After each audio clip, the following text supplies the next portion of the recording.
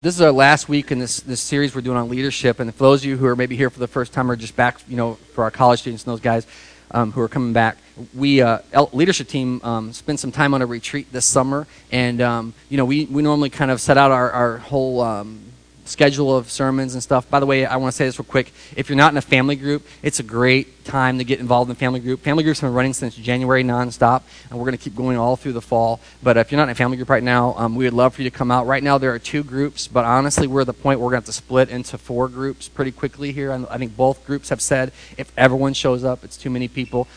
We do family groups in people's homes, and so that's happening this week. I think this week it's Monday and Wednesday nights as family groups. But if you want to get involved in one, that's awesome. If you're interested in hosting a family group, talk to Matt Young. He'll be glad to speak with you about opportunities to do that same thing, especially as, like I said, we get ready to kind of hit this critical mass. We're going to have to break off. Family groups talk about the things we talk about on Sunday mornings, and they expand on the topic. They kind of get into the Word, get into each other's lives, have a meal together, and then pray together, and kind of apply what the Bible says. And so we do that work together as a community.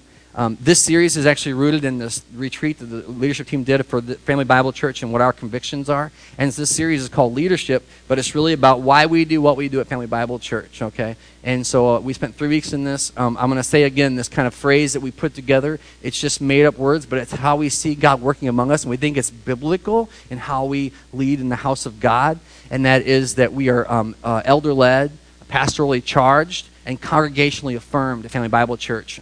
We have no affiliations. We have no endorsements of any. We're just a local church here in Highland who love Jesus and love people and are trying to become better followers of His. We believe He's after something in our lives. We believe He's after something here at this church, and we're just seeking Him every day, all of us together. And so we talk about that. We talked the first week in the series about the fact that Jesus is the boss, and He's the boss of not just like some of the stuff, but all the stuff. Like His Word says, we call Him Lord, Lord. Like He is the boss, the King. He's the one we answer to. He's the one that ultimately has our future in His hands. He's the only one, I was thinking about this today, He's the only one that we ought to try to be impressing. And I don't mean impressing by our works, but impressing by our belief that He's enough for us.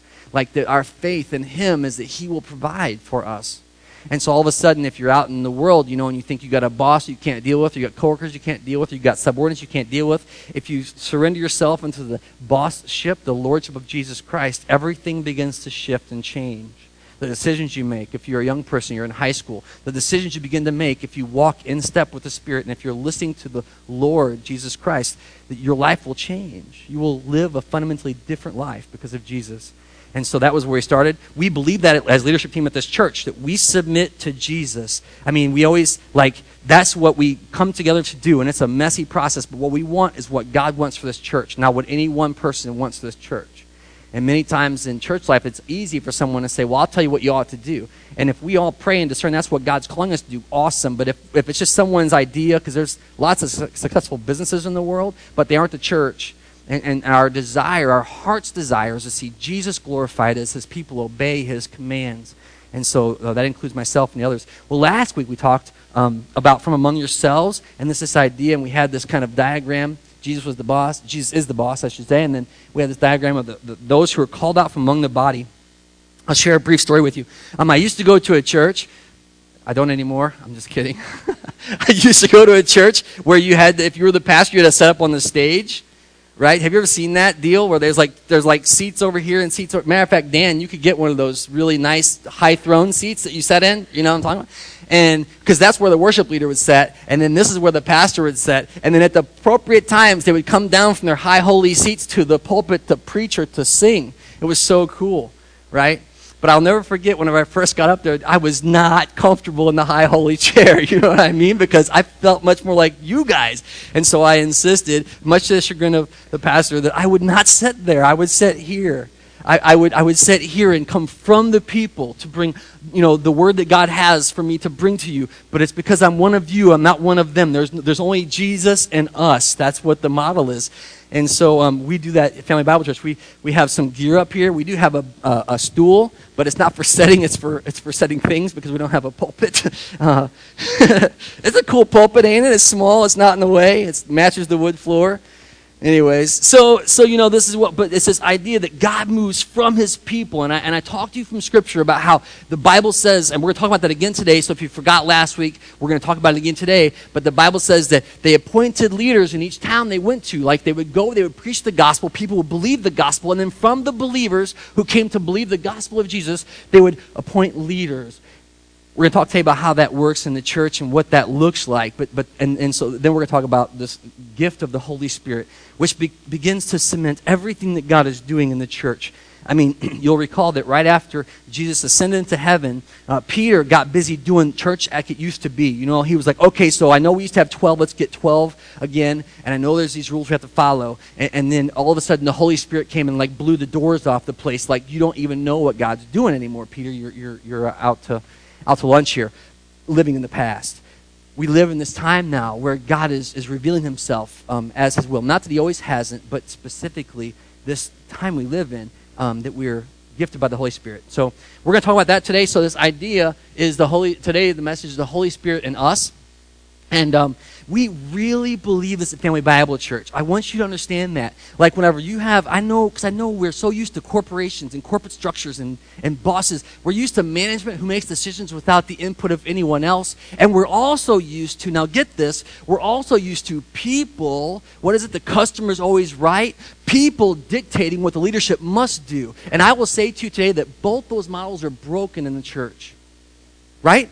I mean, if you have like the high holy see who says this is how we must go and everyone must follow, then that's a broken model in the church. If you read the Old Testament, it fails repeatedly, that model of following a man instead of following God. It fails repeatedly.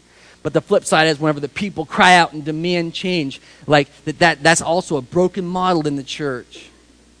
The model of the Bible, lays out for us is much different. And it's this idea that it's what God is doing through us.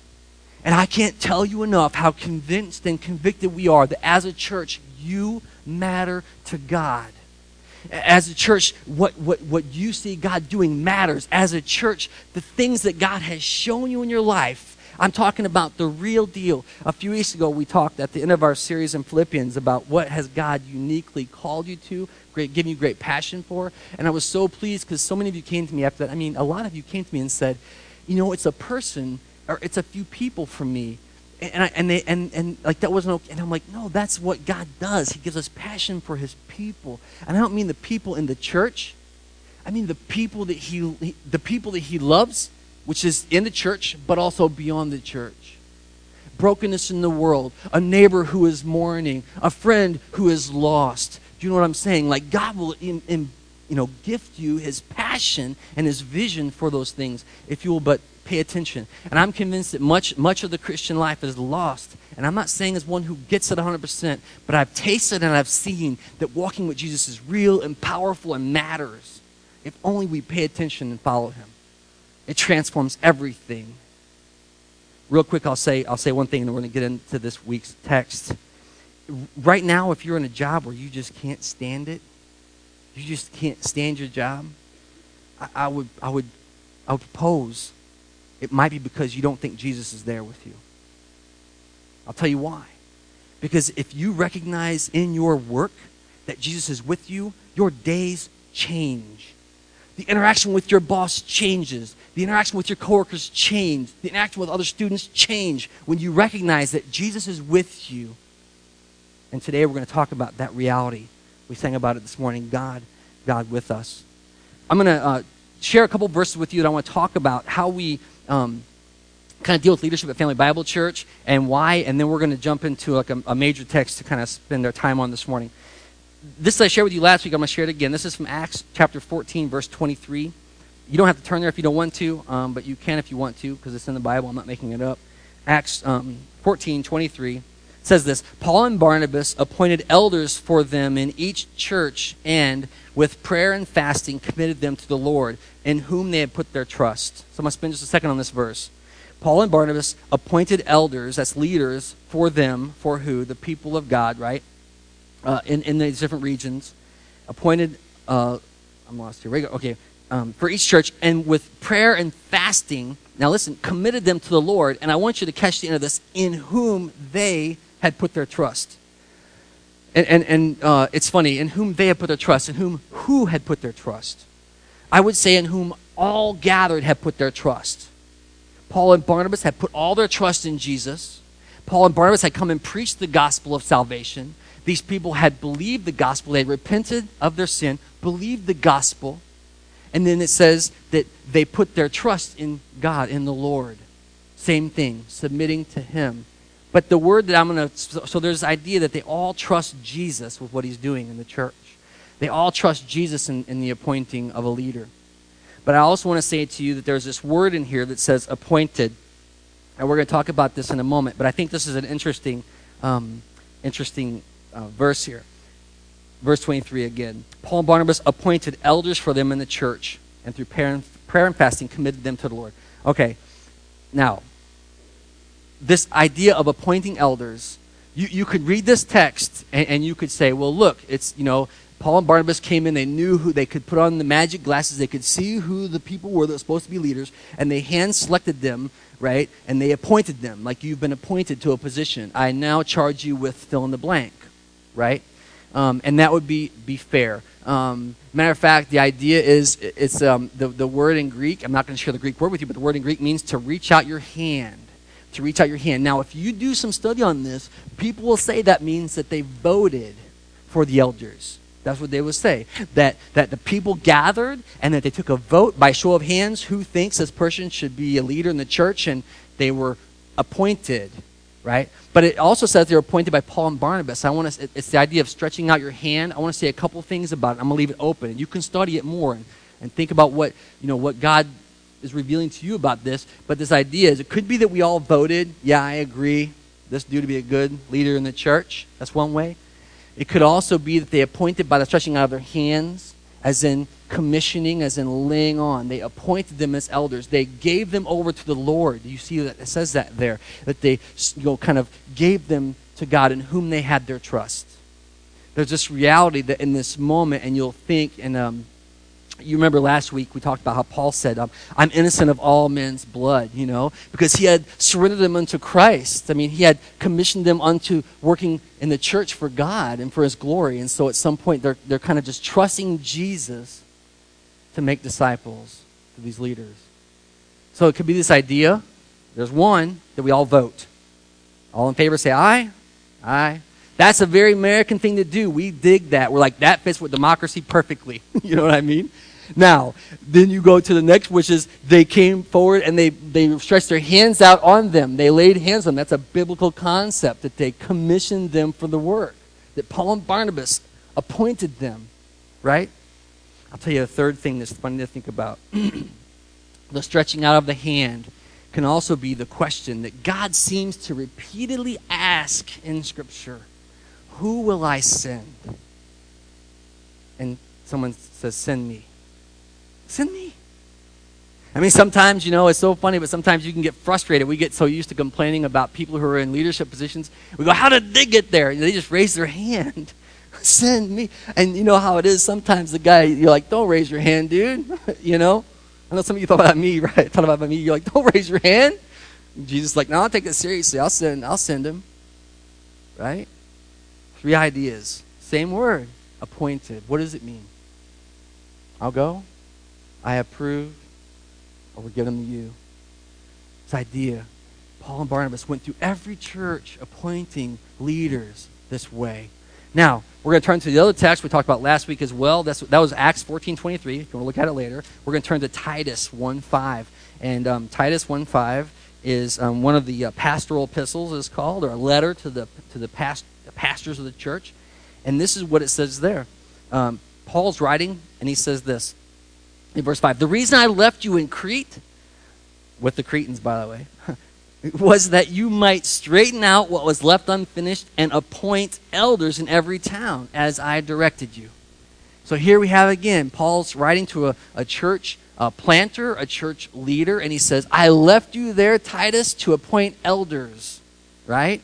I left you there to appoint elders and our leaders in every town, as I directed you. And again, now here's the funny thing about, and not only guys like, what's the big deal? These things bother me because the word here is not the same. The word here is not to stretch out your hand and take a vote. The word here is not to say these things. The word here says to sit, not really sit down, but stand up leaders.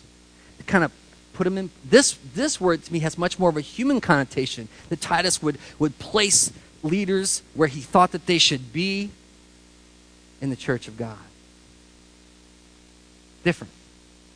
Same word in our translation, but it's different in Scripture. Right? Now, I want to say to you, my argument, I guess, today is going to be that the Holy Spirit is in charge of all these things. So while we might want to figure out every detail of it, the Holy Spirit is in charge of all these things.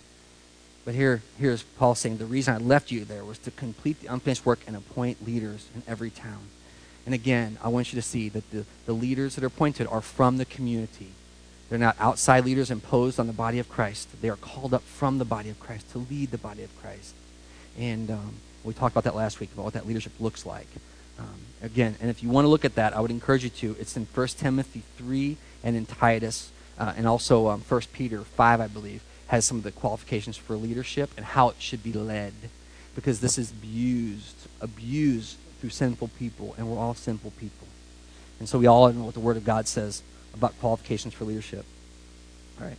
So then I'm going to turn now back to the book of Acts, and we're going to turn to 6 real quick. Acts 6 is a funny bit because it is right after they're trying to figure out how to deal with a problem in the church. And we're just going to read 3 verses here. And this is what's written by Luke in the book of Acts. Brothers, choose 7 men from among yourselves who are known to be, now listen, full of the Spirit and wisdom.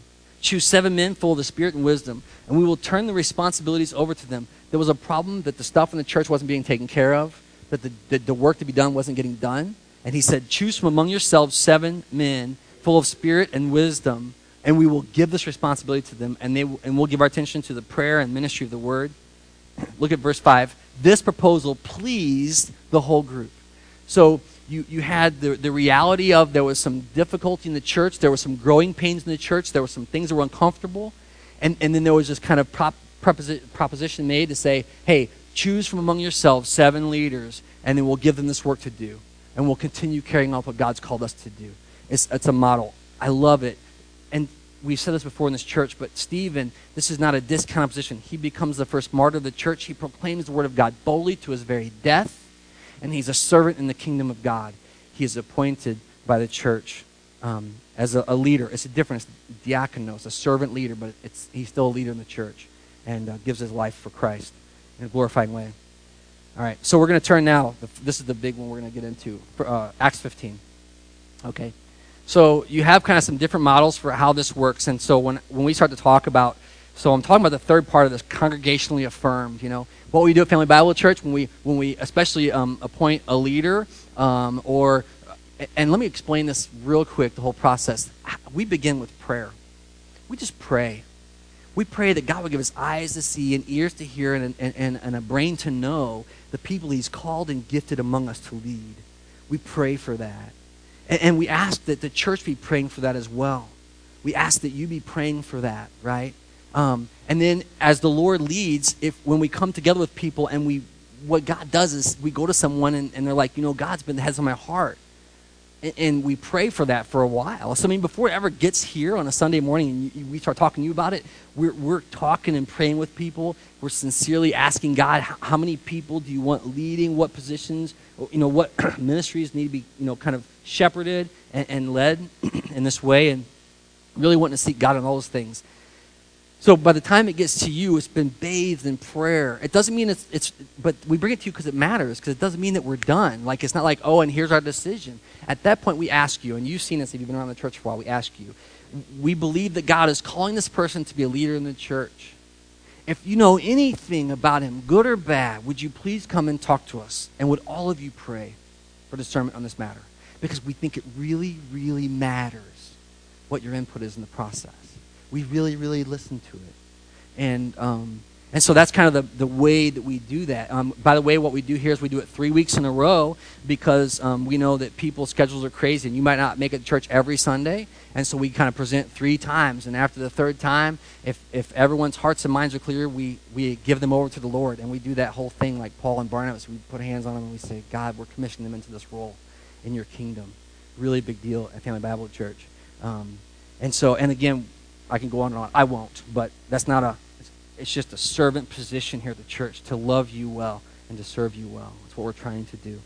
All right, here we go. Then it's in verse 1 of chapter 15 in the book of Acts. Some men came down from Judea and Antioch and were teaching the brothers, unless you are circumcised according to the custom taught by Moses, you cannot be saved. Okay? Brothers, catch the words, came down and taught, unless you're circumcised, you can't be saved. This brought Paul and Barnabas into sharp dispute and debate with them. So Paul and Barnabas were appointed, there's another word, by the way, different in the Greek than the two we've already read, along with some other believers. Good. There we go. Now I'm going to try my coordination. All right. So they were traveling through Jerusalem, and they were telling them everything that God had done through them. Okay? Verse 5. Some of the believers who belonged to the party of the Pharisees, catch the language here. Some of the believers who belonged to the party of the Pharisees stood up and said, the Gentiles must be circumcised and required to obey the law of Moses. Verse 6, the apostles and elders met to consider the question. And after much discussion, Peter got up and addressed them. Brothers, you know that some time ago God made a choice among you that the Gentiles might hear from my lips the message of the gospel and believe. God, who knows the heart, showed that he had accepted them by the giving of the Holy Spirit to them, just like he did to us. He made no distinction between us and them, for he purified their hearts by faith. Now then, why do you try to test God by putting on the necks of the disciples a yoke that neither us nor our forefathers have been able to bear? No, we believe that it is through the grace of our Lord Jesus Christ that we are saved just as they are. Okay, this is a lot of kind of, church language, but the truth is this, that there were some Pharisees. Remember the Pharisees that Jesus talked to a lot about holiness and righteousness and the kingdom of God? They had come to believe in Jesus, but they were still holding on to these old rules about what was right and wrong and what you had to do to be saved. And Peter makes this case to them. He says, listen, Jesus has revealed himself to the Gentiles and given them the Holy Spirit as proof that they believe, that they have faith, right? And so Peter says that this thing that God has done is different and therefore is no longer clinging to the law. And as a matter of fact, what he says is if you continue to demand of them something, they're going to fail because we couldn't do it either, keeping the law. Don't put on them a yoke that our forefathers could not bear, that we or our forefathers could not bear. So Peter makes a case, and he says, this isn't okay. This isn't okay. Check it out. So the Holy Spirit was given to the people of God who believed in Jesus, and he made no distinction between us and them, that he is saving all people through his grace in Jesus Christ. Now then, why do you try to test God by putting on them the yokes of the disciples a yoke that neither we or our fathers could bear? No, we're saved just as they are. Verse 12. The whole assembly became silent as they listened to Barnabas and Paul telling about the miraculous signs and wonders that God had done among the Gentiles through them. The reality is that God had revealed himself to the people, and that Israel could no longer claim the control over what God was doing because he had clearly revealed himself, as Paul and Barnabas themselves were testifying. Verse 13, when they finished, James spoke up. Brothers, listen to me. Simon has described, and this is James, by the way. There's a book in the Bible. Simon has described to us how God at first showed his concern by taking from the Gentiles a people for himself. The words of the prophets are in agreement with this, as it is written, after this I will return and rebuild David's fallen tent. Its ruins I will rebuild, and I will restore it, that the remnant of men may seek the Lord, and that all the Gentiles who bear my name, says the Lord, who does these things, that have been known for the ages. Then James continues, it is my judgment, therefore, that we should not make it difficult for Gentiles who are turning to God, but instead we should write to them, telling them to abstain from food polluted by idols, sexual immorality, and from meat of strangled animals, and from blood. For Moses has been preached in every city, and in the earliest times it's been read in the synagogues on every Sabbath. So James stands up and he says, we should not make these stringent law requirements. We should say these 4 things should be abided by, because they know those things. They should be abided by in the same way. Okay? And so that's James' input. Now here we go. The apostles and the elders and the whole church. You see that? Verse 22. Then the apostles and the elders with the whole church decided to choose some of their own men and send them to Antioch with Paul and Barnabas. They chose Judas, called Barsabbas, and Silas, 2 men who were leaders among the brothers. And with them they sent the following letter. To the apostles and elders, your brothers, to the Gentile believers in Antioch, Syria, and Cilicia, greetings. We have heard that some went out from us without our authorization and disturbed you, troubling your minds by what they said. So we all agreed to choose some men and send them to you with our dear friends Barnabas and Paul, men who have risked their lives for the name of our Lord Jesus Christ. Therefore, we are sending Judas and Silas to confirm by word of mouth what we are writing. It seemed good to the Holy Spirit and to us not to burden you with anything beyond the following requirements. You are to abstain from food sacrificed to idols, from blood, from the meat of strangled animals, and from sexual immorality. You will do well to avoid these things. Farewell. The men were sent off and went down to Antioch, where they gathered the church together and delivered the letter. The people read it and were glad for its encouraging message. Judas and Silas, who themselves were prophets, said much to encourage and strengthen the brothers there. After spending some time there, they were sent off by the brothers with the blessing of peace to return to those who had sent them. But Paul and Barnabas remained in Antioch, where they and many others taught and preached the word of the Lord. And so you have Paul and Barnabas sent with church leaders to go and to proclaim this message. But what's striking to me about all of it, and all of this, I know it was a lot, right, is that when they show up at the church, they say, this is how we came to the conclusion of what you should be bound to. And it seemed good to the Holy Spirit and to us. It seemed good to the Holy Spirit and to us. That means a bunch of stuff, but it means that they have been talking to God. You'll catch that earlier in that passage it said that after much discussion, Peter stood up and said, it wasn't like it wasn't discussed at all. And after much discernment, much discussion, much thought and prayer, listening to what God would have to say, they penned this letter that was received by the church with great joy because it was freedom.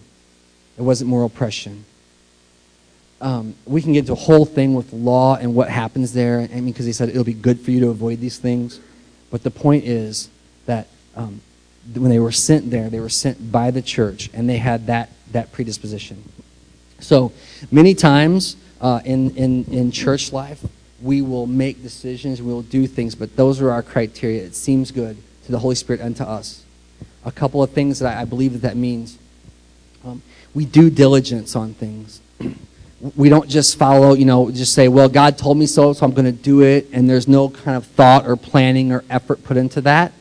But it also means that we won't let our thought and effort and planning override or supersede what God is telling us that we must do, or we're called to do, or we're gifted to do, right? And so we hold those things in tension together, and that's how we live this life together in Jesus. This is our call. Our call. The last verse I want to share with you is from 1 Corinthians, and we're not going to spend a lot of time in it, but it's 1 Corinthians 12, and I think we're going to be in verse 7.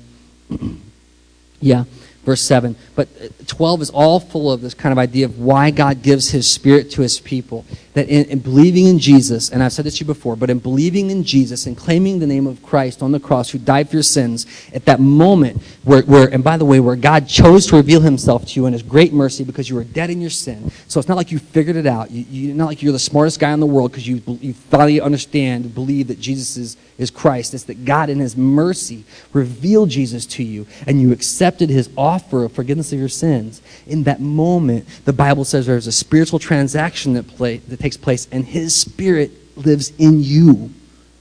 And all of a sudden, in the rest of your life, and I know many of you were like me, you came to believe in Jesus and thought that was going to be it. You check the box and you're good to go. And His Spirit in you begins to war for your righteousness. Battle for your righteousness. And so here in 1 Corinthians 12, we have this list of all the ways that Jesus Christ gives His Spirit to His people. But I want to focus on verse 7, which says this: now to each one the manifestation of the Spirit is given for the common good. And I just want to hang our hat on that. You can study all around that about the gifts of the church and all that stuff, but I want you to know that when Jesus gave His Spirit to you in faith, when you believed in Jesus and His Spirit's dwelling in you, He gave it to you for the common good of His people. And that's why we say it seemed good to the Holy Spirit and to us. That's why as a church, as messy as we are and how we lead, we move forward and we say, this is what Family Bible Church is doing because you are part of that conversation with us. And if you feel like you haven't been, you need to be. We need you at Family Bible Church to be part of the conversation. Because all of this, the gifts, the body, the many parts, is for His glory and for our good. And so this is how we lead and follow Jesus. I absolutely believe it. I absolutely believe it. And if you want to talk and pray more about that, I would love to talk with you about what we're doing here and how we're doing it and how we're doing it wrong and how we're doing it right and whatever, But we are sincerely sold out to this idea that God is revealing Himself through His people. Church isn't something you do on Sunday. It's the people of God being redeemed for His glory. That's what His work is here. And so I'm going to close with that. I want to tell you, man, if you're here today and you're like, this is hocus pocus crazy stuff and all that, I dare you to test Jesus on this. I dare you to talk to the Lord and Savior and just say, God, if you're there. I mean, I love that we follow God to answer as a crazy prayer like that. If you're there, show me. If you may be in a bad spot, I need you to deliver me from this bad spot. Walk me through this. Whatever it is in your life, I mean, God is present with us. And we can call to Him. And I mean, I'm telling you, as one who's been redeemed from anywhere, He will save you. From anywhere. All right.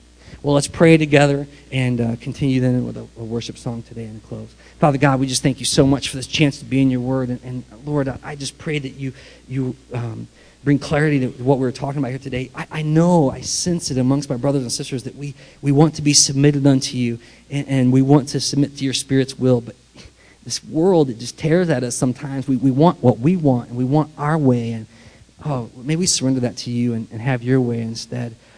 For my brothers and sisters who don't yet believe we're here and who think that the Jesus stuff is for somebody else but not for them, I pray that you would break into their hearts in a ridiculous way that they couldn't deny you. They can deny us all they want, Father, but they wouldn't deny you and your love for them. They wouldn't deny the gift of salvation offered through your Son. That they wouldn't deny the imparting of your Holy Spirit for their life and for the good of those around them. May you manifest your goodness among us. May we comply to your will as much as we're able. May we not fight you as you seek to take charge of your people. We thank you so much for this time. We thank you for the cross, the gift of salvation we did not earn. And we pray, Father God, that all of these offerings we made today, we glorify to you. We pray it in Jesus' name. Amen.